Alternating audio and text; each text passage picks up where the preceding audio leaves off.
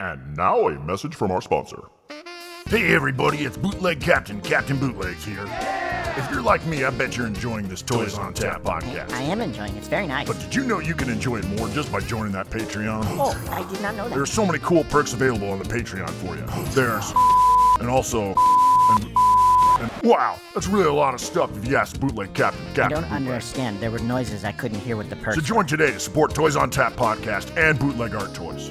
But if you're not in a position to join the Patreon, head on over to Apple iTunes and review and subscribe. That helps out the channel as well. Okay, I'll go rate it, I guess. And remember, listen to Toys on Tap. Captain Bootleg, the Bootleg Captain sent you. Why does he keep referring to himself in the third Can person? I stop with the stupid voice now? I'm not sure why you made me want to sound like a pirate. Oh, so that was a fake voice. Oh, yucko! I didn't realize it's just pretend voice. Oh, okay.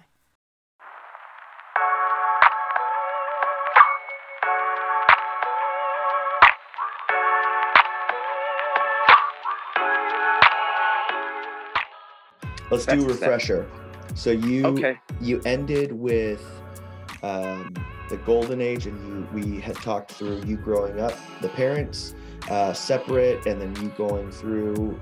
We talked nipple clamps. We talked your dad as like this genius engineer type, and we kept going, and then we kind of ended more on like a meta note of the class system and like how that was, it's problematic that the class system, like once you're born into a class, you can't get out of it, but you do what you can in that class, and explaining how your dad and your mom didn't ever get out of it, but they taught you like those work hard ethics and all those things.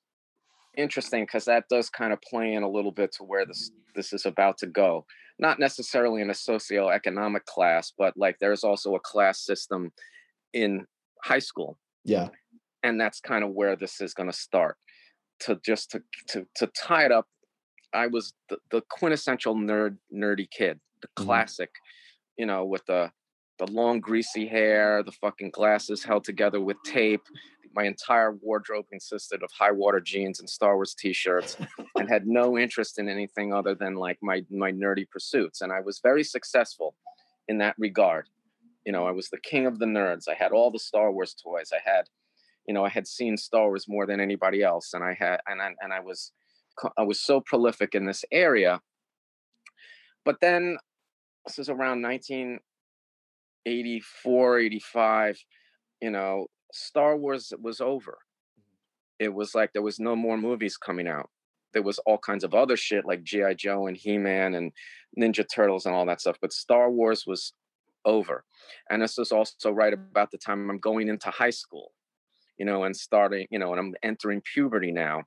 And suddenly my old interests weren't doing it for me anymore, and I was very aware that I was in the nerd cast, that people liked me, but I wasn't one of the cool kids. In my mind, there was a very distinct separation between the nerds and the popular kids. And I was like, I refuse to go into high school and being part of this sort of lower class. I'm going to move into the cool kid category somehow. Yeah. And I made a very deliberate effort in doing that. So I remember like I used to get teased a lot, because I wasn't into like the cool music or anything like that. Like my idea of listening to music was like the Raiders of the Lost Ark soundtrack. And it was just so weird because I was growing up and it's such a seminal time in New York City, the early mid 80s. I remember like breakdancing was first coming out, where you would actually see the fucking Rocksteady crew like just out. Yeah. These are legendary figures now that were just out there, with their little cardboard setup. And I always thought this stuff was cool, but I didn't think it was for me. Graffiti, the golden age of graffiti, these legendary, like gods of graffiti would just be on the subways, like Dondi pieces would be rolling through. And I knew these person by like 2 or 3 degrees of separation by like kids I was going to school with. And I liked it, but it never felt like something that was for me. Mm-hmm. And, downtown New York was popping, like Andy Warhol was still alive and walking around Basquiat and places like the Mud Club and all these legendary places. I remember walking around in the subway and literally seeing Keith fucking Haring in the middle of the day writing chalk on the fucking walls and not thinking anything of it. Oh, there's that guy we read about in the New York Post or whatever. Don't care. Where's Star Wars? Like none of it mattered to me. And like I couldn't, and it was like always felt separate to me. And I'm going into high school now and I'm realizing like I have to get in on this because I want to be part of the fun.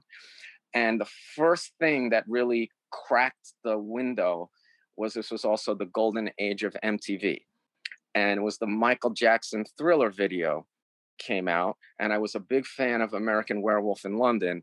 So this video got me watching MTV. And then I started finding myself, liking Culture Club and Duran Duran and, Billy Idol. And then that's when I started being like, okay, I'm entering 10th grade. I went to 9th grade in junior high school. Yeah. I'm going into 10th grade. It's like 84, 85. And it's like, I had been in there for like a couple of weeks as my nerd self. And I'm just like, I can't. So I was like, okay, I'm going to do something about this. And I don't know where I got my money from, but I convinced my parents to get me contact lenses because I had to lose the nerd glasses. And at the time in my mind, there was no such thing as cool glasses. Glasses was, I needed to remove all the symbols of my association with that world. So I got the contact lenses. I went to like a cool haircut place. Like, I think eventually I started going to Astor Place, which was like the place to go to get, all your punk cuts. But this was just before that. I went to some salon and I bought hairspray and I started doing this thing with my hair. And I would go down down into Soho, and there was all these famous stores at the time. There's Canal Jeans, Antique Boutique, and another place called Unique, when they would do the airbrush shirts. And I got together a little bit of money and I bought some like neon t-shirts and some like Duran Duran collar shirts and like different pants, and people were really into those Webo bracelets. Remember that? They looked like big O-rings, from a G.I. Joe figure, and people would just wear these arms of them, and I started going to 8th Street, and going to all the cool little stores and buying all this jewelry, and I got my ear pierced, and I was like, oh my God, I felt so scared to go to school with this look, because I thought I was going to be rejected, and a couple of people teased me because it was instant. It was like Friday I left school and I was a nerd, and then Monday I came back and I was trying to be a cool kid. It was so deliberate and obvious, and I took a little bit of ribbing from it, but nobody really fucking cared. And it's like, okay, and I started passing as a cool kid. Nobody really gave a shit, and I'm cool. I was always cool. Yeah. I just didn't. I was the only person that had a problem with it. So I'm sort of making it in this scene. And I had this one older friend, this girl that I grew up next door to, who was a little further along with me. And she was already into bad girl shit by like 13, 14, 15. She was already having sex and taking drugs and running away from home and everything like that. And she sort of took me under her wing. And like, I was then moving from that point from just being like this sort of vague MTV new wave poser into the local punk scene. Because the punk scene was where it was at. There was no way I was going to be a b-boy, but I could pass in the punk world. And like there was this whole scene on 8th Street and St. Mark's Place and Washington Square Park, where like all these hardcore punk scene was popping off, and I was going to attempt to join that because I was starting to go out more and leave the house and not not stay home anymore. I remember the very last thing I remember was like the Ninja Turtles. I had like a couple of them. I didn't even have all 4 of the turtles, and I just didn't want them anymore, and they just disappeared from my mind. And all I wanted to do was like listen to punk, and like I used to go to Bleecker Bob's and go dig through records, and it was like listening to MTV shit wasn't cool really, that wasn't really where it was at. And the thing is, in order to like be part of the scene, you had to smoke pot. And this was like a big deal for me, because like I was a scaredy cat, and like I didn't know what it was going to do to me, but I was intrigued by it, and I kind of got the thought in my mind that like smoking pot was going to be my way in. Like once I smoked pot, that's it. I'm a bad kid now, you know? Yeah. So I had to do it. And I found, you know, it was no problem finding a way to do it, because everyone I knew that wasn't in the nerd group was smoking weed, like, and, you know, smoking weed outside of school, on the stoops. That was the big thing, smoking weed on stoops in the village. Yeah. And so, you know, you go to the Washington Square Park, and we used to buy the weed from like dudes in the park, nickel bags and dime bags, $5 and $10 little bags, and would always be like the worst, swaggiest shit you'd ever find, even if it was weed at all. You know, and this was terrifying rite of passage for me to have to like go out on like after school on Friday with my little $10 and go to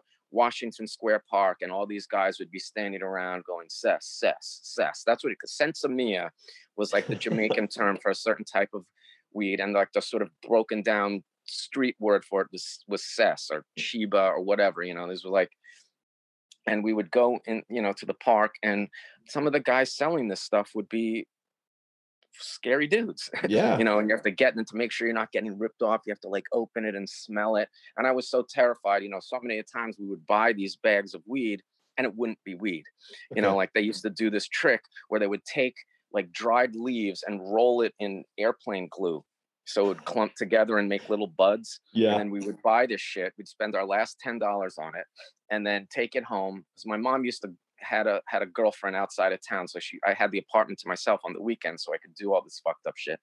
And we'd smoke it and be like, you know, you're smoking airplane glue. It's like, oh fuck, and then you're beat, and then you spent your money, you got nothing to do, and you can't do anything. And it was always like, get the weed from the Rastas, you know, get the weed from the Rastas, because they always had the good shit, and they had much more of an honor system around, you know, around the smoke, because you know, it was supposedly part of their religion.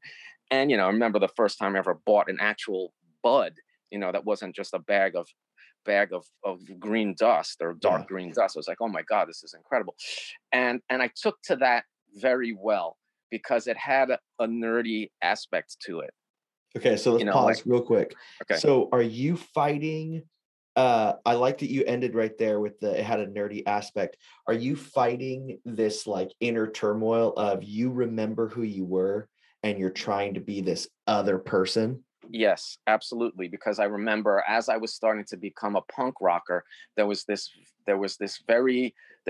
stigma of being a poser. Yeah. That was a word that gets tossed around a lot. A poser, somebody who is a phony or a pretender. And I was definitely a poser. I mean, I was trying to fit in, but I was so green. I was such a little fraidy cat, and I just was very quiet. It's like, and I just wasn't, you know, and I just, you know, I didn't have the deep knowledge of things. Like I'd walk around with like a Cramps t-shirt and I knew like one Cramps song, you know, or just like, but, you know, I was trying my best. And like, I had these combat boots, but they were like the wrong combat boots, because they were like emos. I remember they were like, I kept getting called out. Like someone saw these combat boots that I wore. You need to get them at the surplus store. I didn't know any, but I bought a new pair of combat boots, and someone was like, yo, those are immos. I mean, what do you mean immos? They're imitations. They're not really made by the US Army. You know, those are just reproductions. Like, oh, fuck. You know, or we had like, you know, skateboarding was also a big thing too. And I bought a skateboard, but I didn't have a lot of money. I couldn't get like a real skateboard with the Powell Peralta deck and the trucks and all that shit. You know, people were getting their skateboards custom assembled with the rat bones wheels. This was like, you know, a little bit before like the Shut Skateboards era, but this was like the sort of prototype skateboard era in New York City, where it was like very much like a street thing. And so we bought our skateboards at Paragon Sporting Goods, you know, and it came like finished, wrapped in shrink wrap. Yeah. And it was like a junky skateboard, but it worked. And they were ironically called Imposter. The skateboard was called the Imposter, and it said Imposter on it. And me and my two other geeky friends that I dragged into this life with me both had those skateboards. Also, we were known as the Imposter Crew, you know, and I just couldn't shake that feeling, you know. And so, you know, I was trying the best that I could, you know, but I just really didn't fit in, because there was like committed people. Like I'm hanging out in Washington Square Park, smoking pot with like 13-year-old kids that had been run away from home years ago and were living in the squats in Alphabet City, and they were sneaking these kids into shows at CBGB's, in the drums, like would hide these, and like this, like the Cro-Mags was like the big band, the Cro-Mags, the Bad Brains, and everybody knew each other. And there's all this going around CBGBs and everything. And I'd never even been to fucking CBGBs. I was like, I was a fraud. I tried. Like the first show I ever went to was Motorhead. I went by myself. Yeah. And this was like probably like 1985. It was the first show I ever went to at this place called the Ritz. Now it's called Webster Hall, but it was called the Ritz at the time. And this was like a, mid-sized venue where like a lot of these acts on this level would play. And went to see the Cro-Mags and Motorhead, and Cro-Mags canceled. And I'm there, I'm by myself, I'm wearing my little army jacket from Canal Jeans and these pair of Doc Marten boots that are one size too big. Yeah.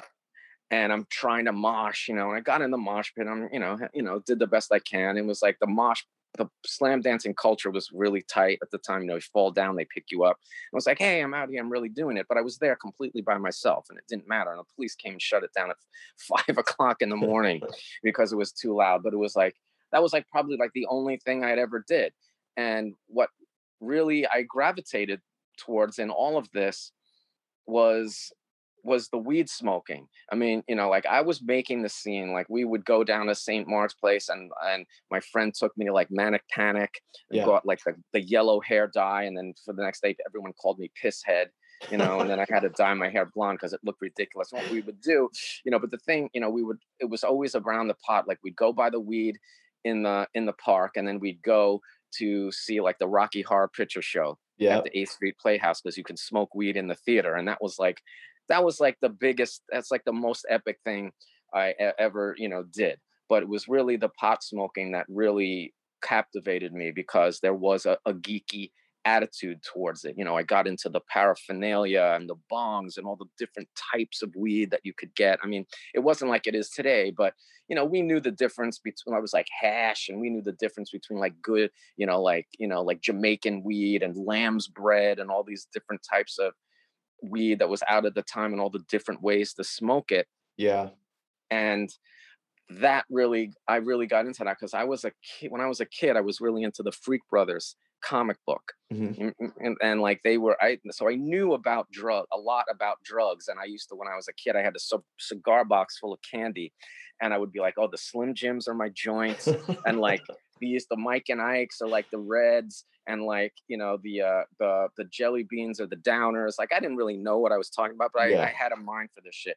So it was really the weed smoking was what got me really. We interrupted this broadcast of Toys on Tap to bring you this. Meanwhile, in a galaxy of bootleg treasures. DOV2, we have engine failure. We must crash land on DKE Toy Planet. Oh my, we're doomed.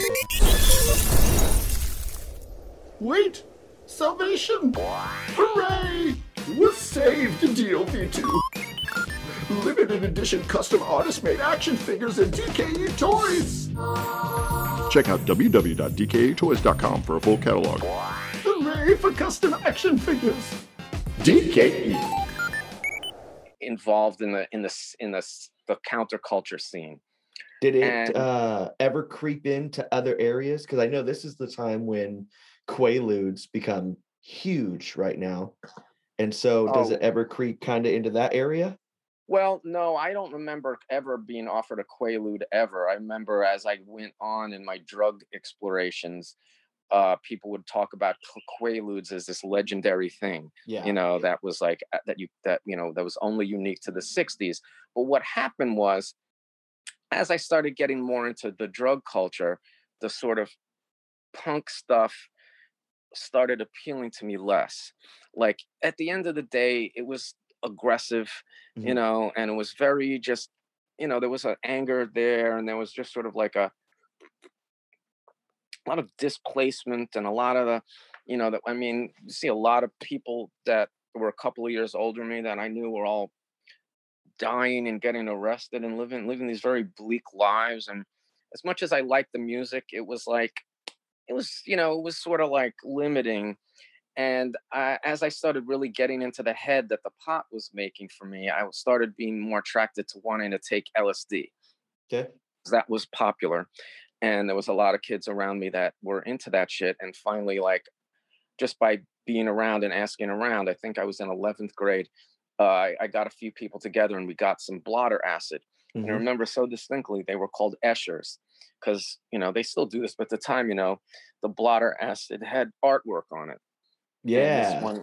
And this acid, we got a little strip of like 6 hits with a drawing by MC Escher on it, and it was just like this Mobius strip, a black and white grayscale, like Mobius strip with these spheres rolling on it.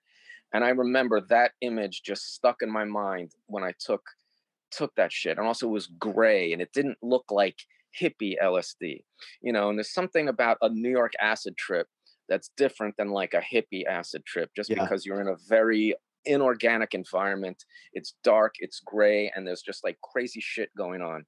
And it was a tumultuous trip, but it opened my fucking mind up, and like it got me, in the psychedelic mindset. And I remember when I was going to sleep that night or trying to sleep and listening to the radio, and Kashmir by Led Zeppelin came on. And like I wasn't that familiar with Led Zeppelin, because if you were a punk rocker, you were supposed to hate Led Zeppelin. Yeah. There was a very distinct line between the metalheads and the punk rockers. They always hated each other. And like Led Zeppelin was heavy metal and you weren't allowed to listen to that. But, listening to that song and seeing all these hieroglyphics in my head and everything, I was like, wow, this is really spoke to me. And this is when I started getting into 60s nostalgia. I was just not into the world at the time that I lived in, which is a shame because it was a fucking classic time, but it just wasn't where my head was at.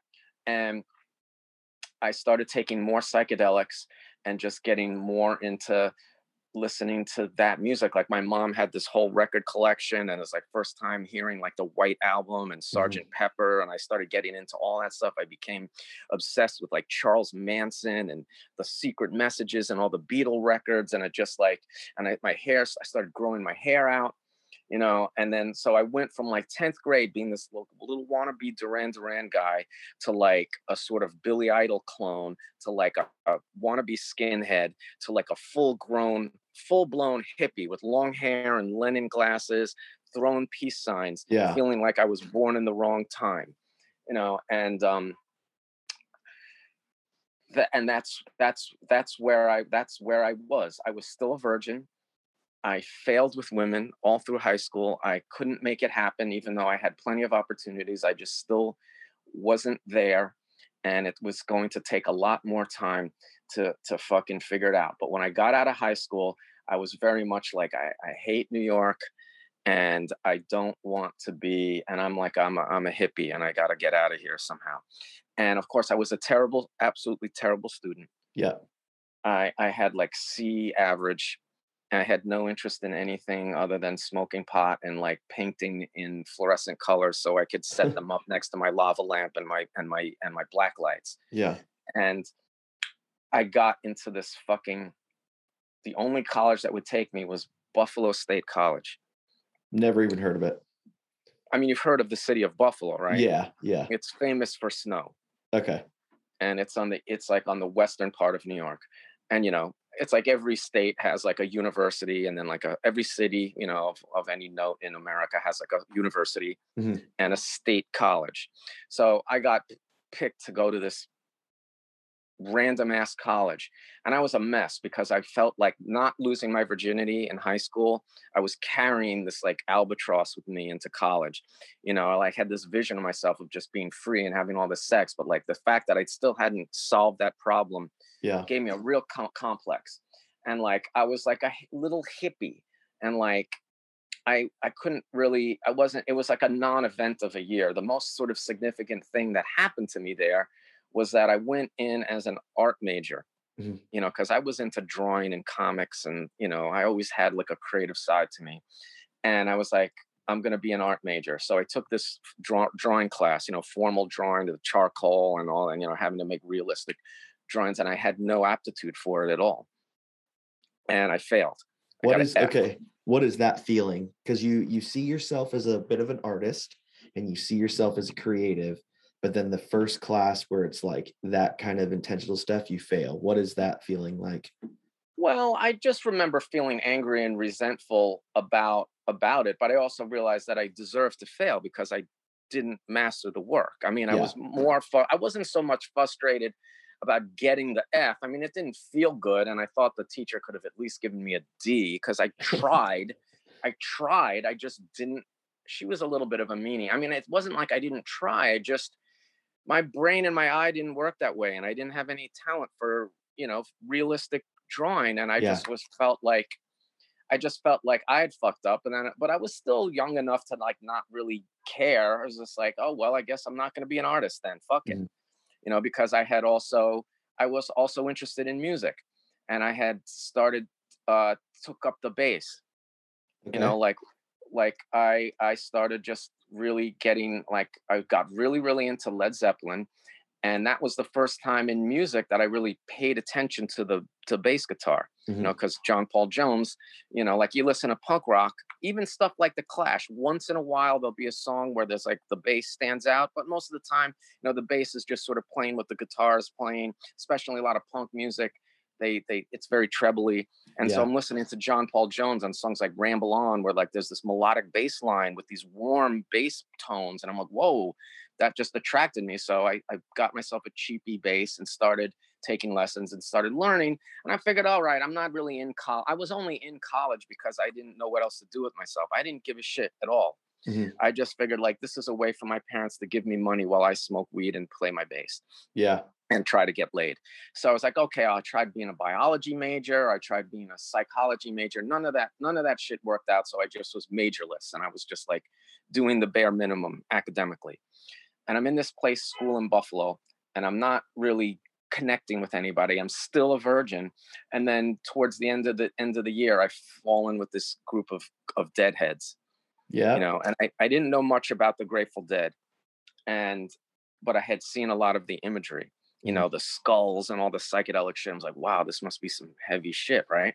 So I started hanging out with these deadheads, and I just remember I spent a couple of weeks of the summer in Buffalo crashing with a friend, and I was so naive. I'm just walking down the street, never been to a Grateful Dead concert or anything, and only had a half notion of what they were about. And this car pulls up full of all these hippies that I knew. And they were very much people I wanted to be in with because I was still very much on this hippie trip. And I felt like these are my people. And they're like, hey, we're going to see the Dead at the Ohio Raceway, hop in. And I was like, okay, so they're about to drive 12 hours into rural Ohio to go see this concert. I didn't have a ticket. I didn't have any money. Yeah. I didn't even have a change of clothes or a toothbrush. And I just got in the car. Because there was this mythology that, that there was something magical about the Grateful Dead.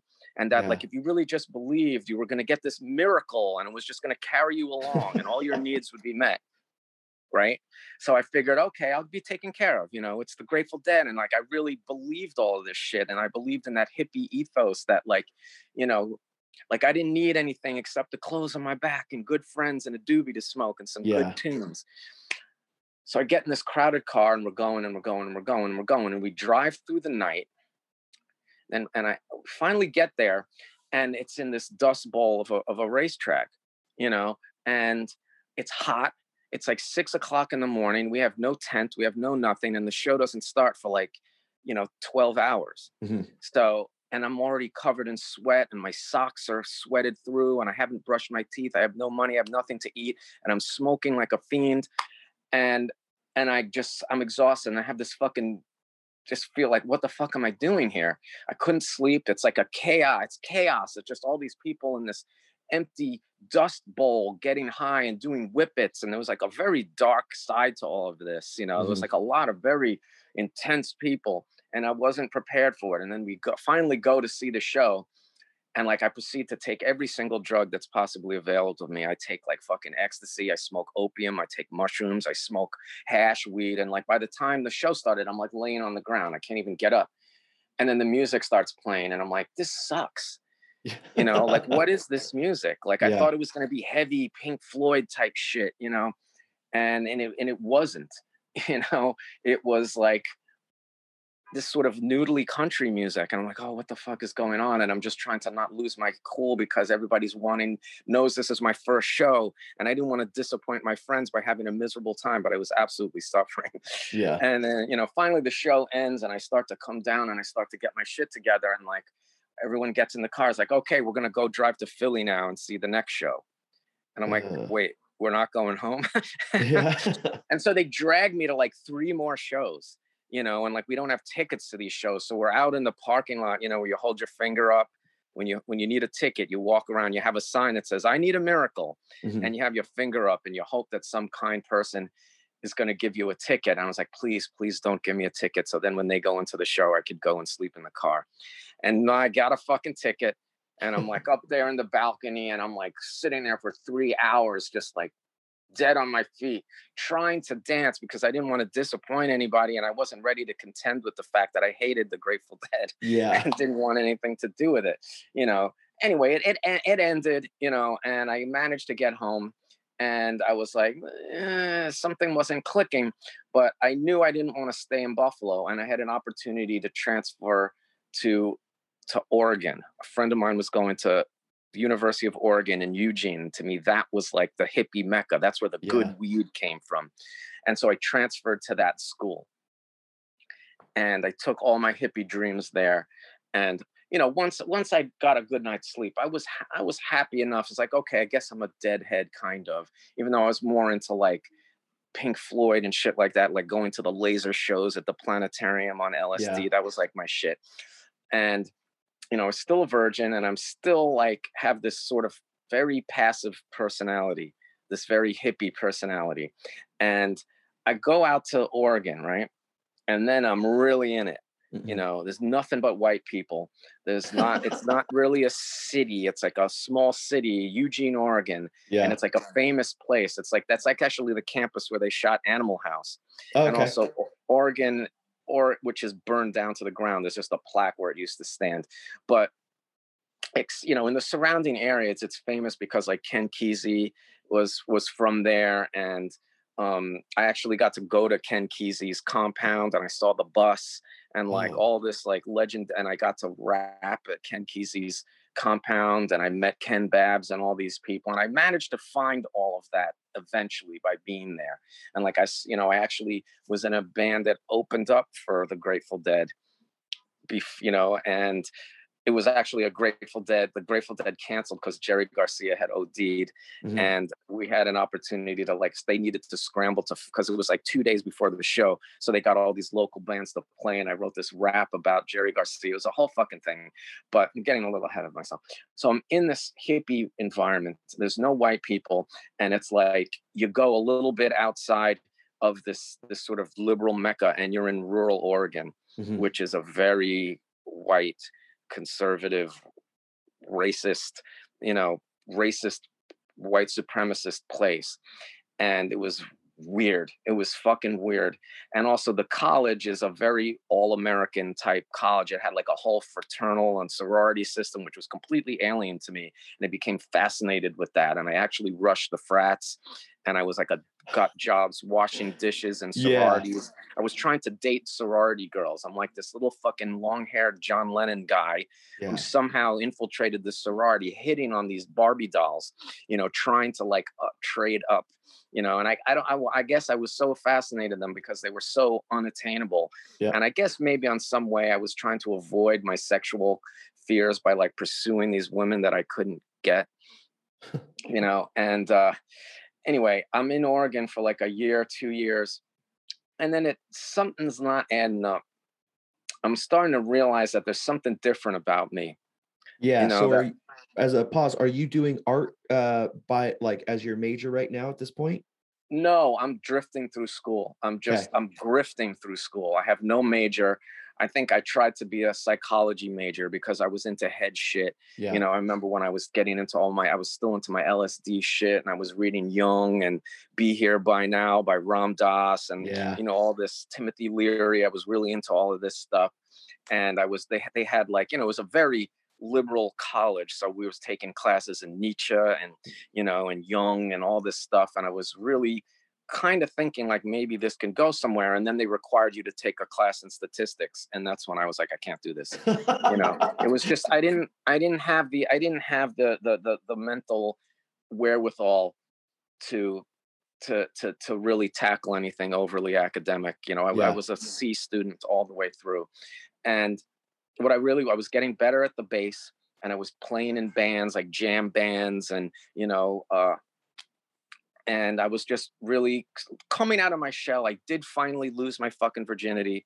It was a stop and go affair with a lot of mistakes and errors and hookups, regrettable hookups, but I did finally manage to start having sex. Okay, we can't just gloss over that. Like, let's go into a little detail. How did you get from not being able to close in high school and a little bit of college to all of a sudden? Well, I mean, I would eventually here and there, a girl would take interest in me, and that gets, unfortunately, like a lot of really awesome women were into me. I just always talked myself out of it because I always felt like I was I don't know. I never felt adequate. Yeah. And I mean, these are some of the regrets that followed me into later in life. I don't give a shit now because it's whatever. I'm happy with where I am right now. But, like I would never, I just couldn't, I had so much sense of inadequacy and inferiority that I couldn't. But every once in a while, like a dorky little gal would show up that I felt was within my measure, and I would, would make out, would fool around a little bit, and I'd little by little, would start to get my first blowjob, and like, but then I would always push them away. Yeah. Because I had these unattainable crushes. I had this year-long obsession with this sorority girl, this blonde Barbie type. She was friendly to me a little bit. And we had a couple of interesting intellectual conversations. So I became obsessed with her, but I was such a over the top, dramatic, romantic idiot. Like I would show up out of nowhere and make this big scene and give her flowers and, just like all the typical dumb shit that nerds who don't know any better. We interrupt this broadcast of Toys on Tap to bring you this. Earth to Kentucky. Aliens have landed. Earthling. I want lowbrow art and bootleg toys. Toys. Well, you come to the right place. Earth to Kentucky is a shop for folks who love vintage, sci-fi, lowbrow, and art bootleg toys. They're located over there at 836 Main Street, Covington, Kentucky. Toys. They carry original art, vintage action figures, designer bootleg toys, and and t-shirts designed exclusively for their store by some of their favorite artists. Thank you, Earthling. I enjoy Earth to Kentucky. I have all my favorite bootleg art toys. Hey, look at that over there! It's a spaceship! I need to go now. Someone's filming me in my spaceship. Shop now. www.earth2kentucky.com. That's earth2kentucky.com. Or just land your spaceship when they're open. But every once in a while, these little grimy little art girls would like come into the picture, and just little by little, I started to get more sexual experience to the point where maybe I wasn't quite so worried about it anymore. And I started like waking up a little bit. And what started to really make me think is because I'm hanging out with all kinds of different people, but realizing now being from New York made me a little different. Mm-hmm. And I was never really, I had put my New York self aside and really tried to be this hippie person. But after being out there for a couple of years and seeing what it was really like, I realized that maybe it wasn't for me.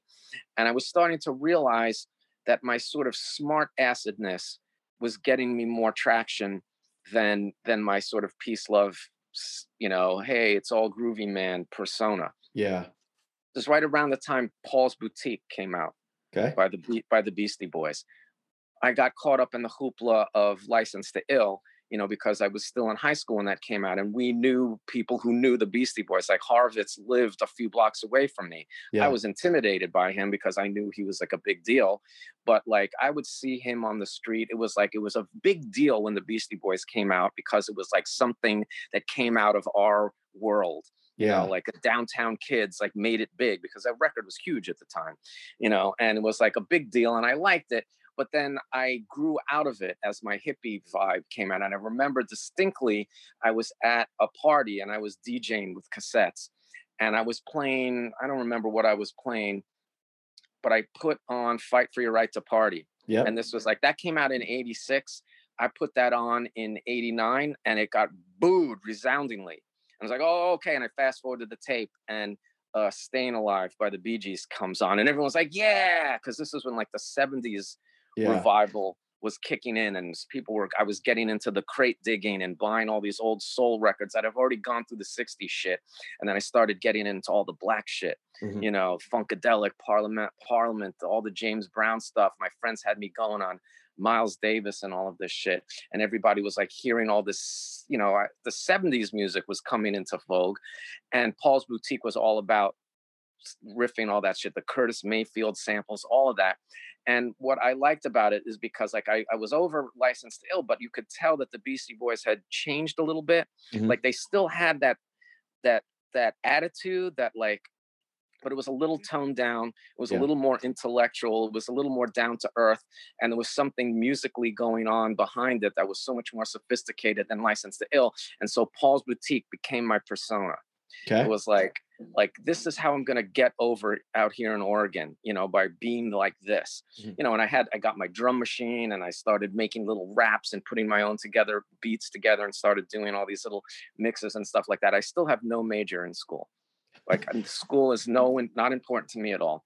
And I started succeeding with girls because I figured if you could push people's buttons a little bit and put people on their toes, you would become intriguing. And like, I just thought, it's like I found a certain confidence in this affectation. And also because I was the only person from New York, nobody could call me a poser because they didn't know any better. Like if I tried to pull this routine in New York, they, you know, like rapping and trying to like, you know, whatever, they would call me out. But in Oregon, nobody knew. And I was able to like build up a personality around this. And I started succeeding. But what happened was eventually I was forced to choose a major. And I was like, I had like 3 years worth of college. And I was like taking like the minimum credit load. But eventually I started approaching my junior year. And I was like, you have to have a major. And I didn't have any ideas. I thought the art was closed to me, but I was still just taking classes for the fun of it. I never thought to become a music major because again, it was too hard. You know, like I didn't want to have to learn all I was able to read and write music a little bit, but I didn't want to get into the advanced shit. As always, once I get to the intermediate stage of anything, I crap out. But I was really into Led Zeppelin, and I was really into playing my bass, and I was into the runes on Led Zeppelin 4. I was always so obsessed with all the cryptic secret messages. I would be playing the record backwards, and you can actually hear some part where he says, like, "Here's to my sweet Satan." It's just a sonic coincidence, but there is a definitive part of Stairway to Heaven where if you want to hear it, he says, "Here's to my sweet Satan, you know, he'll give you 666." And I was like so obsessed with that shit. And I wanted to make a pendant of John Paul Jones's rune from Led Zeppelin 4. So I took a jewelry and metalsmithing class specifically just to do that. And I did it. And I made my little bronze Led Zeppelin medallion, which I still have, I think. And I was fairly good at the metal work. Like I was good with making shit with my hands. I couldn't draw, but I could assemble shit, and I can solder, and I had some ideas. And the teacher was this kind of younger, hotter, milfy kind of woman. And I had a good banter with her because I was doing my Beastie Boys shtick, and she encouraged me. And I was like, okay, I guess I'm going to be a metals major. And so I became I declared my major as like fine art, metal work. It's like, okay, so I started doing that, and then I had to take drawing again and all these other classes. But for whatever reason, it was a different time. I had changed enough that I was able to skate through the formal drawing class. Because I was a metal major, it didn't matter as much that I sucked at drawing, and I was able to skate through with like a C+. And I was just very good at creating controversy. Like all my teachers loved me because what I lacked in formal skill, I would bring theatrics, and, I was very challenging. I used to like to confront people and have big debates and, stir the pot. I remember one time I was such an idiot. Like I was at a drawing class, and there was like a nude model there. We had to draw this nude model. And I had to be Mr. Provocateur. And she was up there, and she was this outspoken, hippie chick. And she was like giving us shit about being pampered college students. And I throw this at her. I'm like, isn't being a nude model just the same thing as being a prostitute? I mean, after all, you're selling your body, aren't you? you're renting out your body for money, which, I guess maybe intellectually isn't untrue, but of course saying something like that, where like nowadays, sex work is just work, just like anything else. But at the time, it was an extremely provocative thing to have said, especially in this sort of third wave feminist environment. And she started giving me shit about how none of y'all, little pampered students have the guts to stand up here and, get naked. So I was like, oh, really? No way. So, yeah. So I just took off all my fucking clothes and I stood there and kept drawing. And everyone started drawing me and her. And, and after a while, me and her were like, she was like, oh, maybe you're not so bad after all. But like, that's the kind of stunt I used to pull. Yeah. And like, it got me a lot of credence with my teachers, where I sort of lacked in just like formal ability. And of course, the metalsmithing got to the second year, and then suddenly it started getting harder. Okay. And I stopped, and I disappointed the teacher, because the whole thing was designed that ultimately you were going to be a professional jeweler sitting on the bench working for some famous jewelry maker and just flawlessly executing someone else's designs for a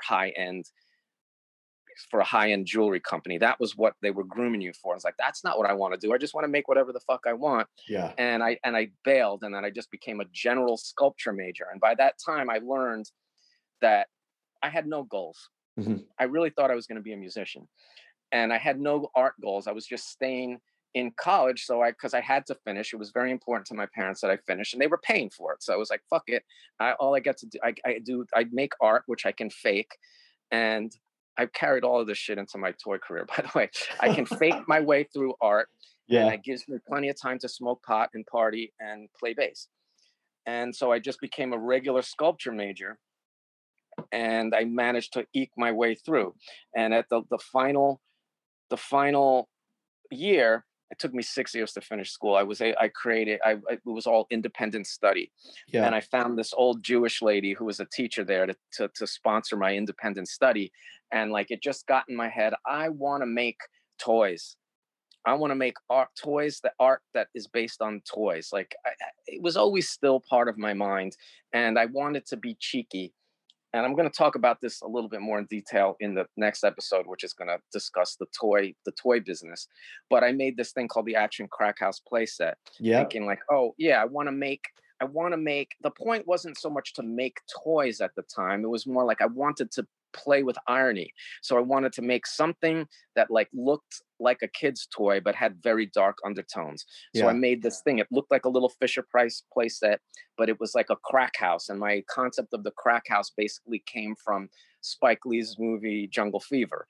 So I just sort of made that and somehow managed to pass and piss off a lot of people in the process. But I had a cool New York old Jewish lady as my teacher who went to bat for me and just thought I was absolutely wonderful and passed me with A+, and I managed to fucking somehow get out of college. Yeah. And then I had no clue as to what to do. And I decided to stay in Oregon, and I moved into the art neighborhood, which was like a rundown little dump where all the meth heads used to hang out. It was near the train tracks where all the transients who rode the rails used to come. And there was like the Alcoholics Anonymous place, and people were doing heroin, and there were flop houses, and, and there was also some like hippie, bakeries. There was all these people that were living off the grid. There was just this weird neighborhood where all these sort of like end of the road types would wound up, and that's where all the artists were. And so I lived in this neighborhood, and my goal was I'm going to play bass. I had a band at the time, this group called the Hairy Mamas, and it was a rap group. And what it was like these two gals that I knew from the West Eugene, the hippie scene. There were like these chicks from Baltimore and New York, but they were full hippies, with the hairy armpits and, and the vegetarian and like, the collective parenting and the whole, contemporary hippie thing. But they were also very East Coast, and they rapped about conscious shit that was relevant to the times. And I was a bass player. We had a drummer, and we used to play all over Eugene, and it was like a rollicking time. Never made any money, but like I was doing the music, and we made a demo tape and everything. That was the first thing I ever put out that had the word psychedelic on it, was the Hairy Mamas mixtape, which is lost to time. And And I was going to do that, and I was going to make my art. And then my art just was like little sculpey figures. And needless to say, I suffered tremendously that year because I couldn't make any money to save my life. The music paid pennies, and it wasn't happening frequently enough. How much money am I going to make selling cassette tapes to like a limited group of people? I couldn't, there was nowhere to sell the artwork. I had no concept really of what I was doing. There was like the only type of art galleries there were like these like very traditional, like selling, you know, decorative art to 50-year-old, 60-year-old rich white ladies. Yeah. Or there was like the craft fair. And then, or it was like a bunch of hippies, you know, hanging up these like fucking amateurish, you know, scrawlings in a basement. You know, there was no money to be made, and I just struggled. I was on food stamps. I had these loser jobs. I had a I was at the college radio station doing this quirky radio show. I was very immersed. I was doing exactly the same thing I'm doing now, but at a much more proto state and making no money.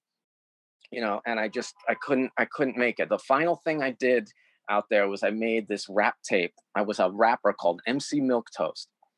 And it was like, this was before Beck.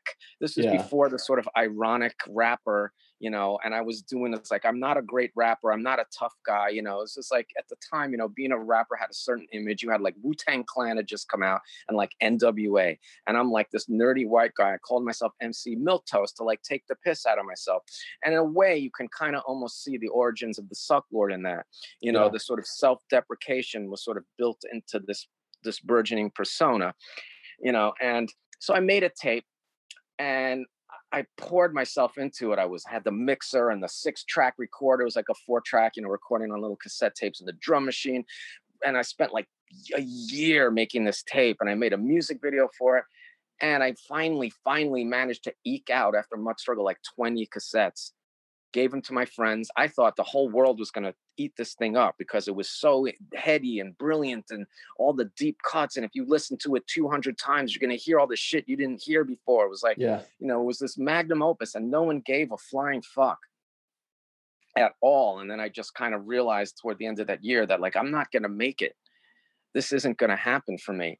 And I was like, I decided I was going to had to go back to New York. It was like, I was either going to move to Portland and just fail on a bigger scale in the same way, or go back to New York. And I didn't want to leave because we had everything. We had our music studio. We had like all the vintage gear, the Hammond organ, the Fender Rhodes, the Wurlitzer, like the whole Beastie Boys. We were on that Check Your Head Now vibe, you know, and we were just like making all the, you know, and just like, but it wasn't going anywhere. And all my friends were disappointed in me because they didn't have the same level of passion that I did. And I was living in the slums, and like I was getting robbed by meth heads, and just like, it was bad. But the last thing I did when I was making this tape, this mixtape, this MC Milquetoast tape, I was really into crate digging, and like I was into putting dialogue into my beats. Like I'd make these tracks, and then I would go and I had all these old storybook records and dialogue and spoken word records. And like the more obscure and weird it was, the better. And I'm digging through, I had this kind of robotic sounding clavinet beat with nothing on it. And I was like, I'm not going to rap on this. I think I'm going to make this an instrumental. I had a little scratching. And I pull out this record called The Story of Star Wars. Oh, you know? Shit. Here we go. I was like, oh, wow, Star Wars. That's a deep cut. That's really obscure because, you know, this is like 91, 92. And, you know, this has been years since anyone really thought about Star Wars. This was just right at the time when like Heir of the Empires came out and all those new books. Like Star Wars these were what they considered the lost years of Star Wars. And so I thought, wow, this is really deep nostalgic shit. So I just took like the Death Star plans are not in the main computer. And I was like, oh, this works. This is cool. Hey, you know, it would be funny if I made a little video for this where it was just like a stop motion of a stormtrooper figure breakdancing. That's a good idea. And then I fucking forgot about it. And I hightailed it back to New York City, moved back in with my mom, and had absolutely nothing going for myself. My degree was useless. I had no fucking skills. I had nothing going on. Here I am in New York City of the year like 1994. 24, 25 years old, living at my mom's house, with absolutely zero going for me. Whatever I had achieved in Oregon as a rapper was not going to fly in New York. I was well aware of that, and I just hung that the fuck up. And like I had made a few furtive efforts to like get into the art world, and I was so green. I had no idea what I was doing, and that was close to me. So everything I was doing there was just suddenly done. Mm-hmm. I was like, and my mom's like, well, you got to make some fucking money. You've got some student loans to pay off, and you got to do something. And like the goal was, I'm not going to live at my mom's house forever. I'm just here temporarily to get on my feet. And then and I go out looking for a job, and I could not find a fucking job to save my life. And I'm telling you, I dodged the biggest bullet in my life because my mom got so fed up with me, and she was working as in an insurance office and just doing boring insurance shit. The nipple clamp stuff was over. And she was angling to get me a job in the mailroom, working at the same insurance company that my mom was working at. And thank God there was a guy working in the mailroom, this older Dominican guy who ran the mailroom.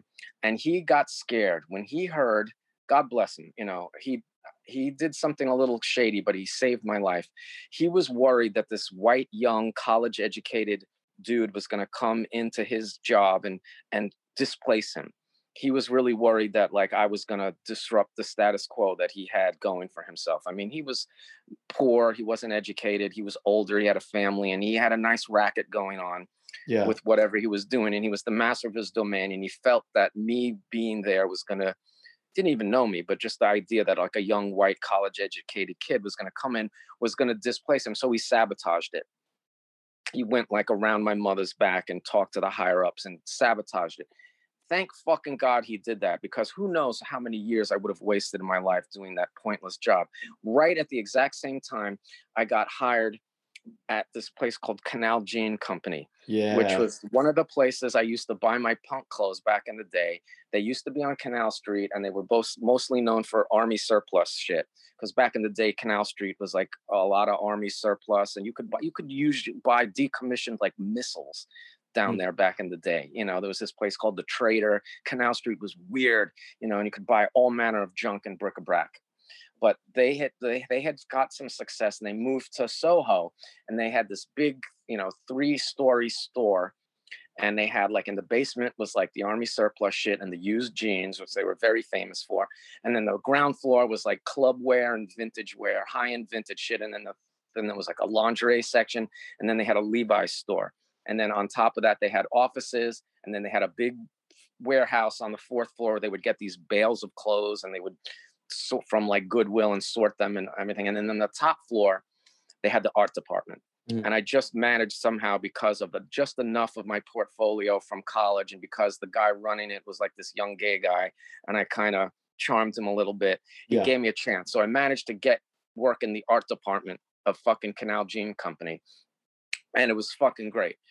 I didn't pay shit, and it didn't give me the opportunity to move out of my mom's house, but it was a perfect reintroduction into New York City. This is like 95, and like things had changed a lot. Like Giuliani in a lot of ways was a horrible mayor, and everybody, you know, he did a lot of things that people hated. And today he's unrecognizable as just this ridiculous crank.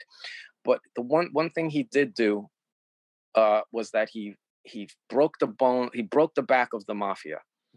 You know, he fucked over the mafia, and by extension, really, and this even started when he was the attorney general, and fucked over a lot of like the hold that like the criminal element had over parts of the Lower East Side.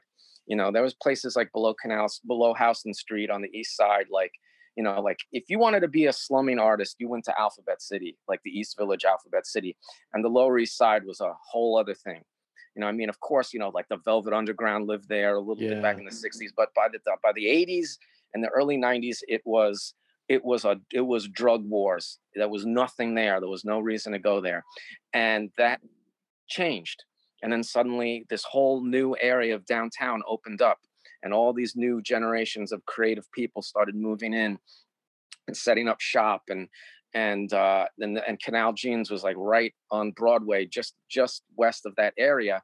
And coming into that place, for me, it was great because all my high school friends were done. Wasn't friends with them anymore. In Canal Jeans, it was, it was full of like young gay kids and club kids. There were kids from Chinatown that worked there.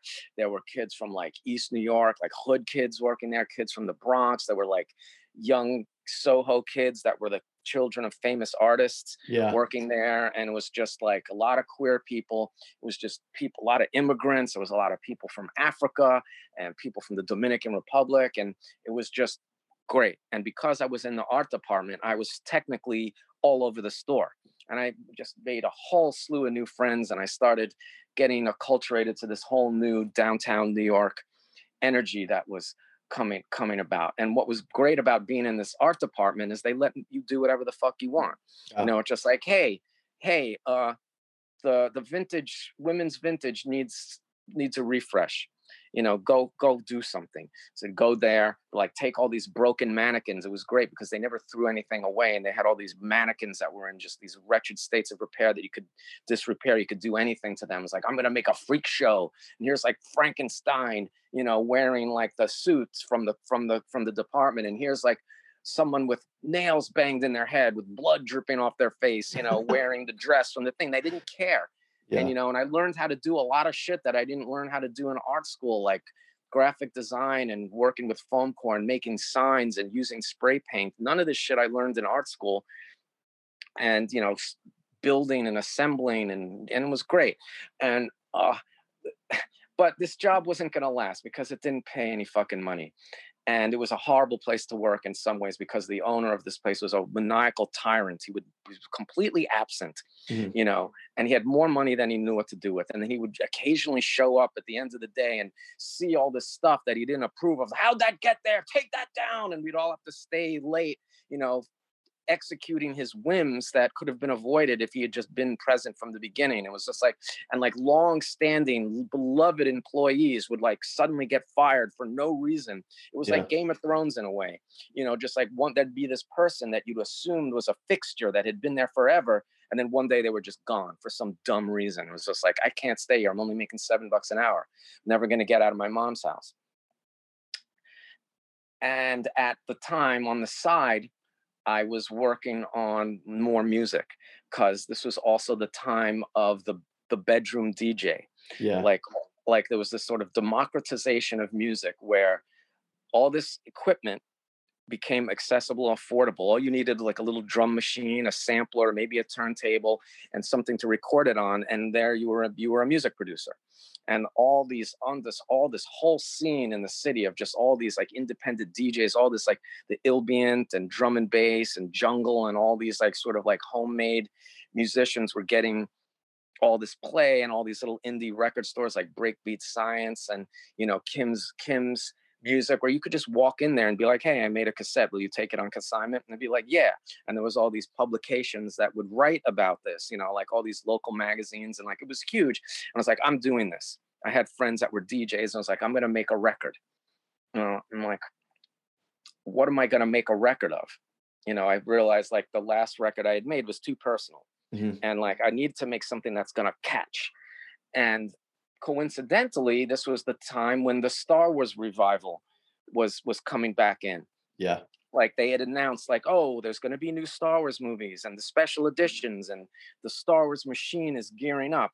And because it had been out for so long, it came back with this heavy nostalgia, you know, where now Star Wars was like retro and like you were kind of cool if you knew what it was. You know, this was at the beginning of like sort of the mashup culture, you know, where like everything old was being made new again, and all these like deep cut references and remixes were becoming the thing. And like Star Wars was just like sort of just perfectly situated where it was nostalgic enough that it didn't make you a nerd anymore. It's like if you knew a little bit about Star Wars, you were kind of cool. I was like, I can't believe this is happening.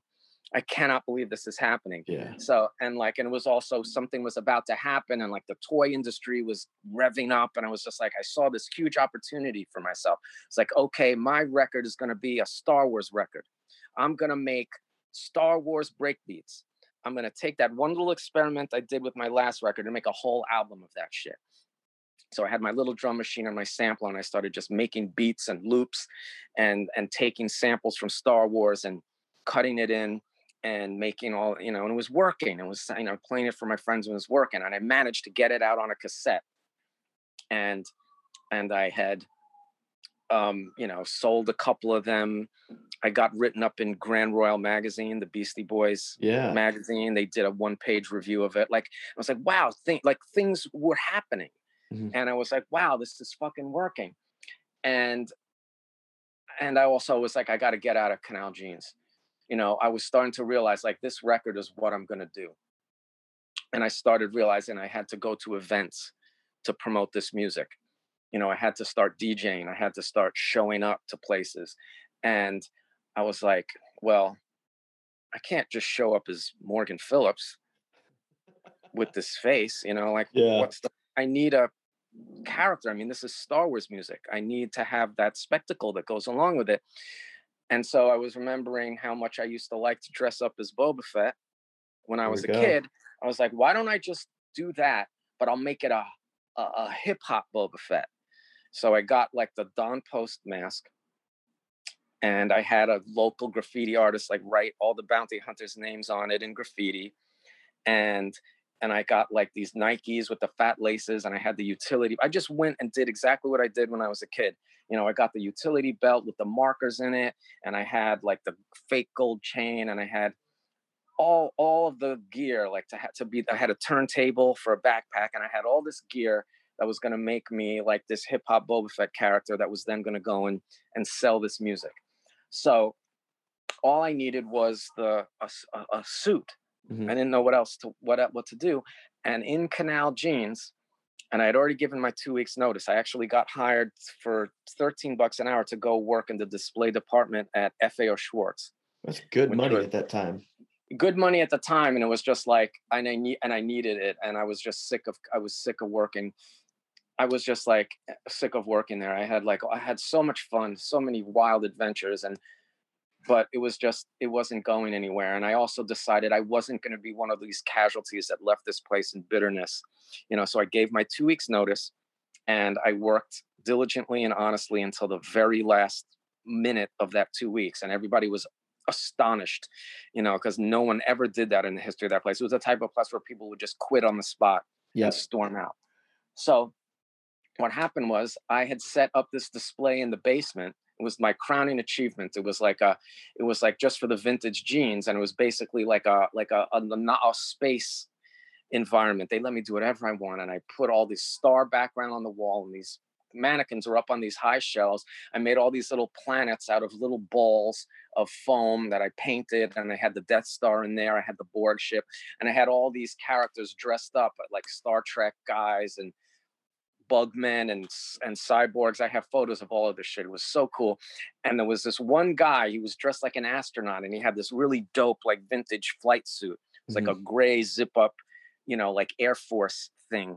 And it was beautiful, and it was exactly my size and was up on the mannequin. And I was like, that's what I need to finish my Boba Fett costume. And so I asked the woman that was in charge of the display of the vintage department, could I buy it? And she didn't really know what it was, and she didn't know how to price it, and she didn't want to sell it to me. Yeah. And I was like, fuck that. You know, and this is where the villainy began. Yeah. Because I was like, I was trying to do everything above board, but it was like there was no way I wasn't going to take that. And as much as as honorably as I was trying to leave that job, I still had a lot of resentment and fuck you towards that place because of just the way they treated people. So my plan, and they used to search you. You know, if you worked there, every time you walked out, they would go through your shit, you know, and look and make sure you wouldn't steal anything, because most of the stuff had the little sensors on it. But like if you worked in the vintage department, you had access to the unprocessed stuff where you could conceivably rip something off if you wanted. And that's exactly what I was going to do. So it's like, what do I do here? So I went down to Canal Street on my lunch break and went to this surplus electronics store. It's a place called Argo Electronics, where I used to buy a lot of the broken bits of mechanical ephemera to use in my displays. And I bought a $5 VCR, this shitty fucking VCR. And I took it up to the display shop on my last day. And I opened it up, the Phillips screwdriver, and I took all the guts out. I got the flight suit. I put it inside the VCR, sealed it up, and walked right out of the building. You know, he was going through the security guard. I was like, hey, it's my last day, man. It was great working here. I'll see you another time. And he was great. And I was like, oh, I also have this VCR. And he's like, okay, cool. I walked out and I had my suit, you know, and I had left the job having done a crime. And that made me feel great. And I actually had the fucking balls to go to the Canal Jeans Halloween party after I'd quit wearing the fucking suit. Fuck you. And I also managed at the same time to skewer some girl who'd broken my heart by bringing another girl, and there's all these photographs of me making out with this one girl, and it created all this jealousy with this other girl, and I went out with a fucking bang, you know, and I had my Star Wars tape, and I had this new character, and I'm like going into my new job, and it was like fucking everything was going great. Okay. I got the job at fucking FAO Schwartz, and I fucking hated it. Yeah. It was so different. It was so corporate. It was so miserable. They had these ridiculous schedules. It was freelance, so it was unpredictable. And I hated it. And there was an opportunity then at this time to do the same type of thing, but for Hasbro. Mm-hmm. And because Hasbro used to do these elaborate toy fairs over there on 23rd Street. Like there was the toy building. There was like a building where all the toy industries had their offices, and where during every year during the annual trade show, they would show their new stuff. But Hasbro and Mattel had their own showrooms. And this was an opportunity to go work in the Hasbro showroom. And they had the Star Wars license. And my strategy at the time was I made the Star Wars breakbeats. I had it on cassette, and the goal was I was going to pitch it to Lucas. Mm-hmm. Like I thought, like they're going to hear this record and they're going to think it's a fucking brilliant masterpiece, and they're going to hire me to do this. And so I had friends with the guy that published Star Wars Insider magazine, and he floated that record up to Lucas Licensing, and they were like, no, we can't do this. It's cool.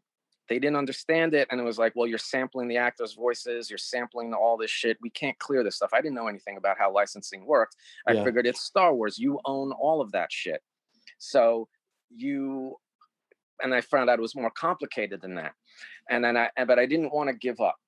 And I figured like, I want to sell this record. And what happened to my friend who worked for Star Wars Insider was that he had originally been putting out an indie magazine called Star Wars Generation, which was just like a self-published zine about Star Wars, and it got big, and Lucasfilm shut it down. And instead of putting him out of business, they gave him a job, and they hired him to restart their fanzine, which became Star Wars Insider. Mm-hmm. And I was like, I'm going to do that. I'm just going to put this record out myself, and it's going to become so fucking famous that they're going to have to contend with me. Yeah. So I redid it on CD. I worked my ass off for years. I worked at Hasbro for like 2-3 years. The hype towards Phantom Menace is like just cresting. And I'm working at Hasbro, and I'm trying to address this from all fronts, because I knew that Star Wars, this is in 1997. And this was when the special editions came out. And this is when they were going to do this big product dump. And Star Wars was like their flagship thing. Everyone was betting big on this coming back strong. And I knew this is my area of expertise. And like, if I can get in that Star Wars room and work on the Star Wars shit, that'll put me next to people who are working for Lucas and people that are working on the Star Wars team at Hasbro. And as soon as they see me, they're going to fucking love me. And I'm going to ascend, and I'm going to work for Star Wars. Yeah. And they have this whole fucking room in there it's set up like the bridge of the Star Destroyer, right? And it's like they have these little windows with little dioramas in them. There was like one from each movie. There was like Endor forest scene. There was a Hoth scene, and then there was the cantina. And I would go in there every day to check the progress and look at the figures. And the people that were working there, this is like my first year working there. And these were like their senior sculptors and their senior set designers, and were really going in on this. And I was just this new kid who was just asking a lot of annoying questions and being a pest, to the point where they had to tell me to get the fuck out.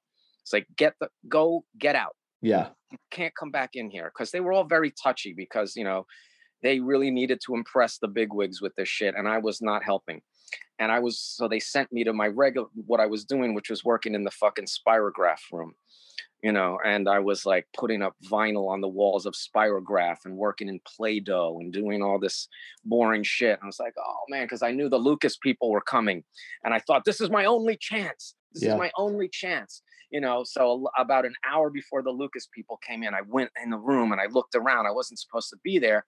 And I looked at the Cantina diorama, and 4LOM was in there. And I was like, you put a droid in the Cantina, you got to take that out. You can't have, like, they had all the wrong figures in the dioramas. They didn't know, because this is like right before the first look. Mm-hmm. And these were the people that worked for the company. Like, we weren't working directly for Hasbro. We were a contractor that Hasbro hired. We were a display company that Hasbro hired to do their room. So the people that were doing the setup didn't necessarily know about Star Wars, and they didn't know. They were just display and merchandising people. They didn't realize it mattered that much. So they just put whatever, wherever. And I was like, no, you got to put the 4LOM goes here, and there can't be droids in the Cantina. They were like, get out. Because we were working till like 2-3 o'clock in the morning. Everybody was at the end of their wits, and they'd already told me to get the fuck out. So I go back, and I finally go home like, oh my God, there's droids in the Cantina. There's droids in the Cantina, And so the next day I go to work, and it was the day that Lucasfilm was coming, and everybody was on their fucking toes, and they were like, do not go in the fucking room. Okay. Just disappear. Yeah. So I go back to Spirograph, and I know they're there, and I can feel it. I'm like, oh my God, this is my chance. This is my chance. And I guess and I'm in Spirograph cutting vinyl and doing this drudgery, and I'm almost in tears. And then they're doing a review, and then I suddenly hear over the intercom system, Morgan, go to Star Wars. I'm like, what? So I go running in there, and the Lucas people are there, and apparently they had brought the people to task for putting droids in the Cantina. And now suddenly like, oh, well, we have a Star Wars expert on our team who's going to work on the room with you. And I was like, yes, I made it. So then I got to do the fucking room, and I got to do the thing, and I got to be a credible Star Wars person in that lane. And I'm always going for the upsell, trying to get higher and higher, and trying to, give them my tape, and trying to get them to just pay attention to my Star Wars work, and listen to my music. And it wasn't fucking happening. And I was like, I hired a publicist, and I got this guy to send all these Star Wars CDs to the college radio stations. And I got and I spent a couple of $1,000 to like get Star Wars breakbeats in the press. I'm like, you will fucking notice me. And it got on fucking NPR.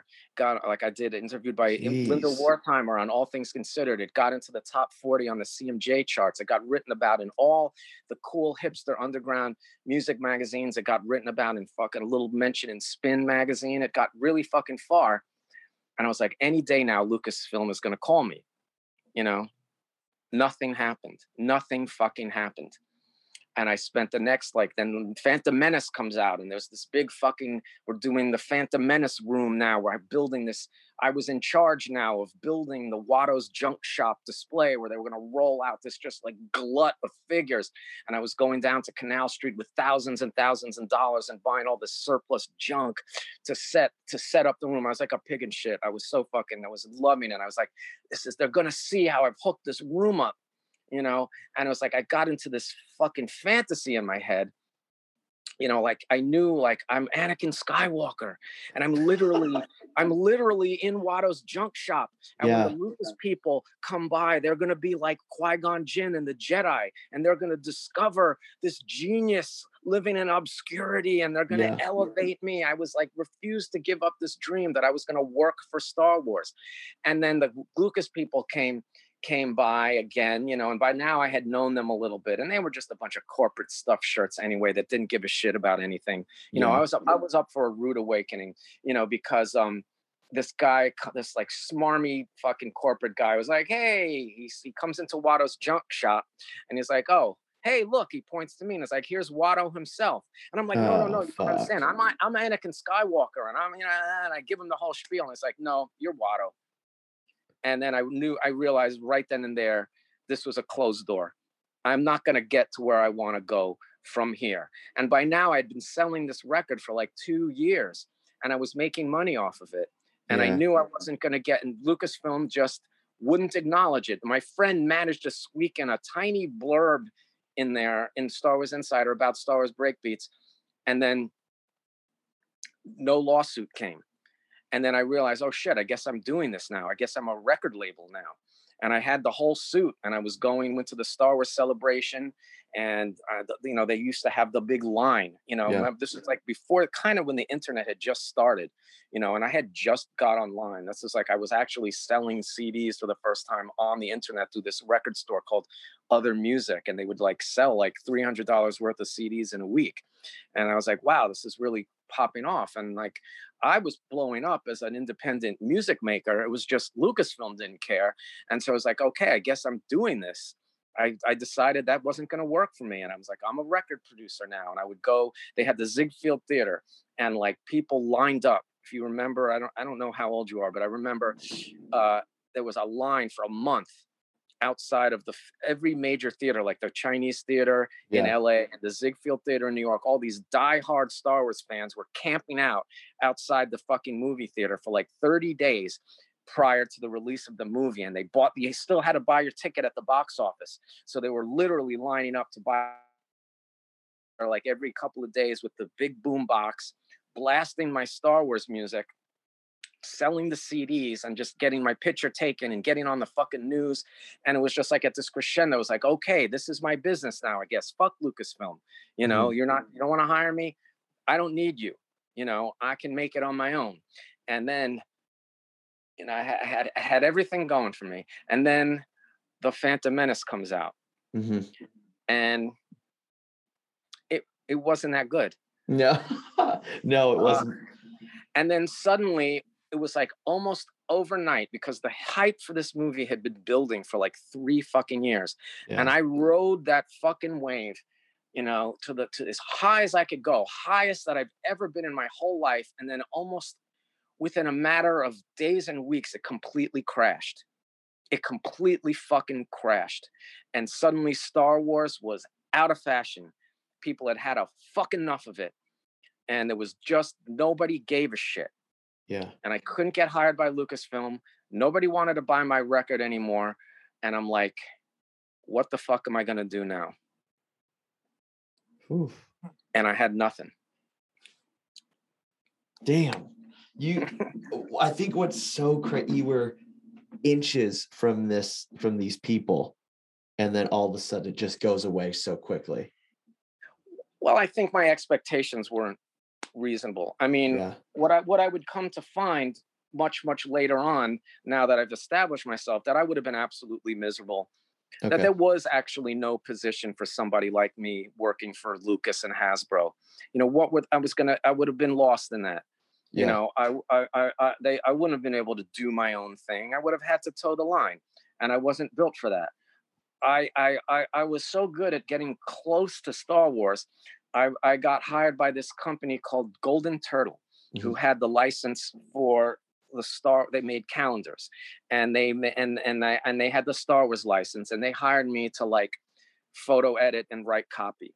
Mm-hmm. So they would have like the Cantina calendar, and I would go through all these like these CD-ROMs of all these photos that we could license from Lucasfilm to like pick the images and write the captions and the blurbs, and then a graphic designer would make it look good. But I was more like the continuity editor and the writer, and all of this had to be submitted to Lucasfilm. And anytime I tried to embellish or add something or jazz it up a little bit, it would be immediately cut down. Anytime I tried to innovate anything, like they'd have these film outs of just like screen grabs from the movies. And, you've seen some of these images over and over and over again. There's that famous one on the blockade run of like Darth Vader, like pointing to Princess Leia. Mm-hmm. But then they had on these discs, like an alternate of that, like it's that same shot that we know so well, but here it is like a second later, so I would always pick the B-sides, and they would go with the main photo that everybody knows. And I just kind of realized that they weren't looking for creativity. Yeah.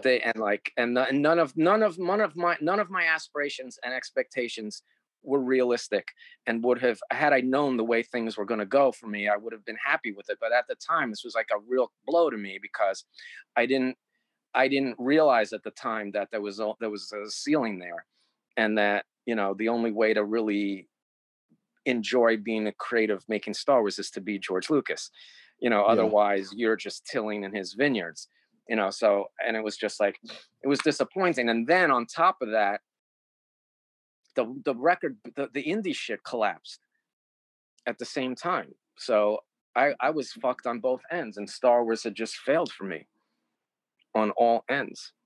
And this is the beginning of toys for you. That's what happened immediately after.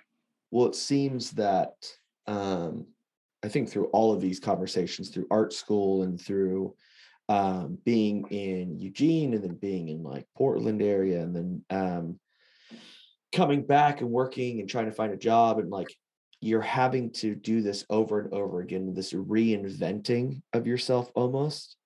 That's what it feels like listening to the story, where you're just, okay, everything around me is shit, so I'm going to do this, and I'm going to do it my way. I'm going to make sure that I make something of myself.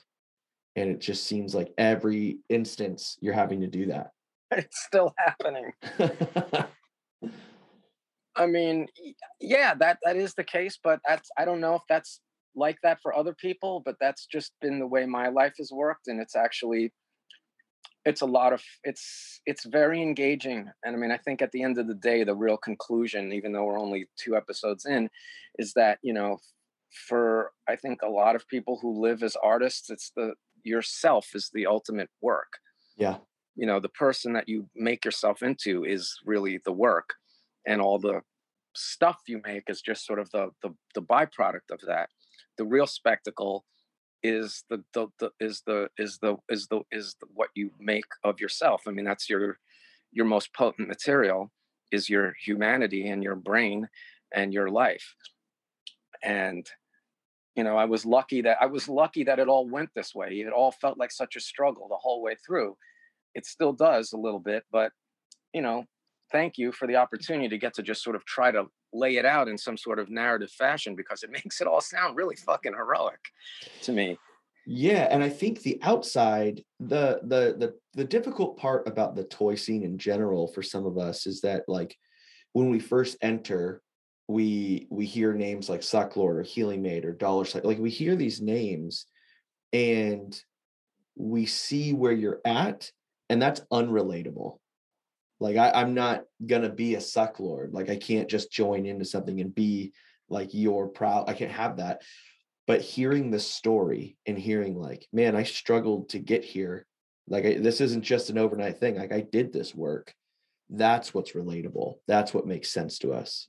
Well, the thing is that, I mean, it's just funny to me, because when I hear stuff like that, when people look at me and see me as being the guy, yeah, you know, that they're trying to get to, and all my life I've been the guy trying to get to the place. And there's always been something higher than me and beyond me that seemed unattainable, that I foolishly went after anyway, and just sort of by accident, you know, sort of became something, you know. Like, I never ever felt like I was enough.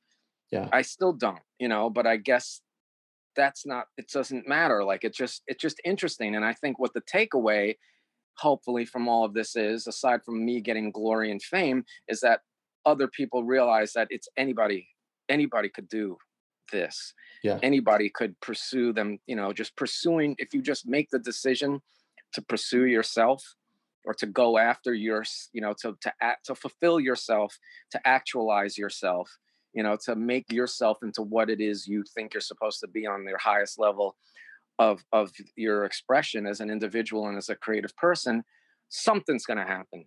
Something's going to happen. Whether you become rich and famous off it or not is another thing, but like, you're going to at least be living in the middle of an interesting story at the very end of the day, if that's all you get out of your creative pursuit. Like, I often tell myself sometimes, when I'm having these epic picturesque experiences and having these monumental moments of just like self-awareness and achievement, and like living in the midst of something I'd only dreamed about, and I'm alone You know, nobody's filming it. Nobody's here sharing it with me. And I'm having this epic experience. I'm being like, well, wait a minute. I'm getting to see this.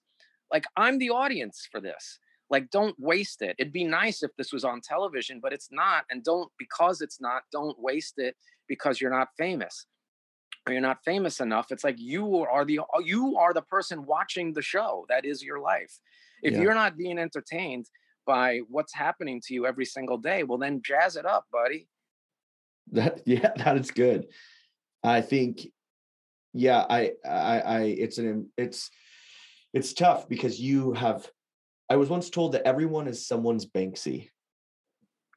I don't know what that means. I don't fully know who my Banksy is. I don't know who I'm a Banksy for, but the problematic piece is that we're always chasing something, regardless of what that is. And I think hearing like you've had to change what you were chasing several times. And that's like that. We don't always just have that one end goal. Once we get there, it's done. Sometimes that one main end goal doesn't pan out. And it seems like you've been switching that around a little bit. Well, yes and no. I think on one hand, you're right when you want to talk about a worldly object acting as the perceived manifestation of that goal changes, but the intangible goal is always the same. Like maybe you fixate on different things in the world that seem like achievable accomplishments or access or projects or something that can be achieved in life, and maybe that doesn't work out.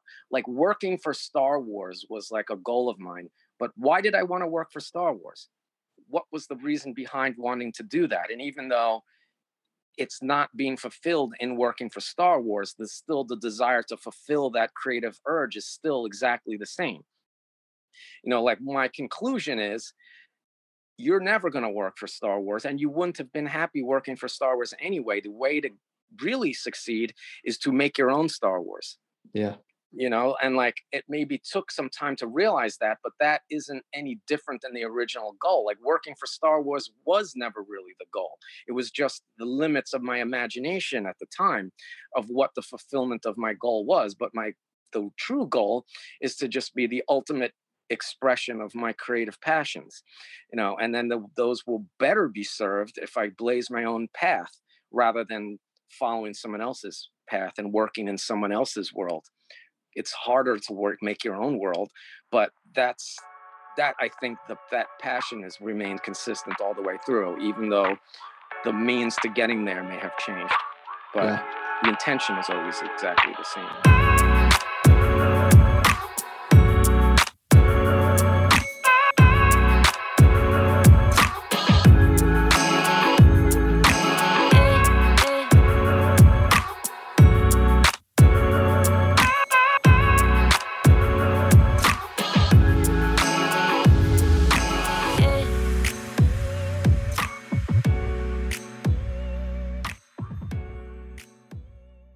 New from Toys on Tap. Toys on Tap. The next episode.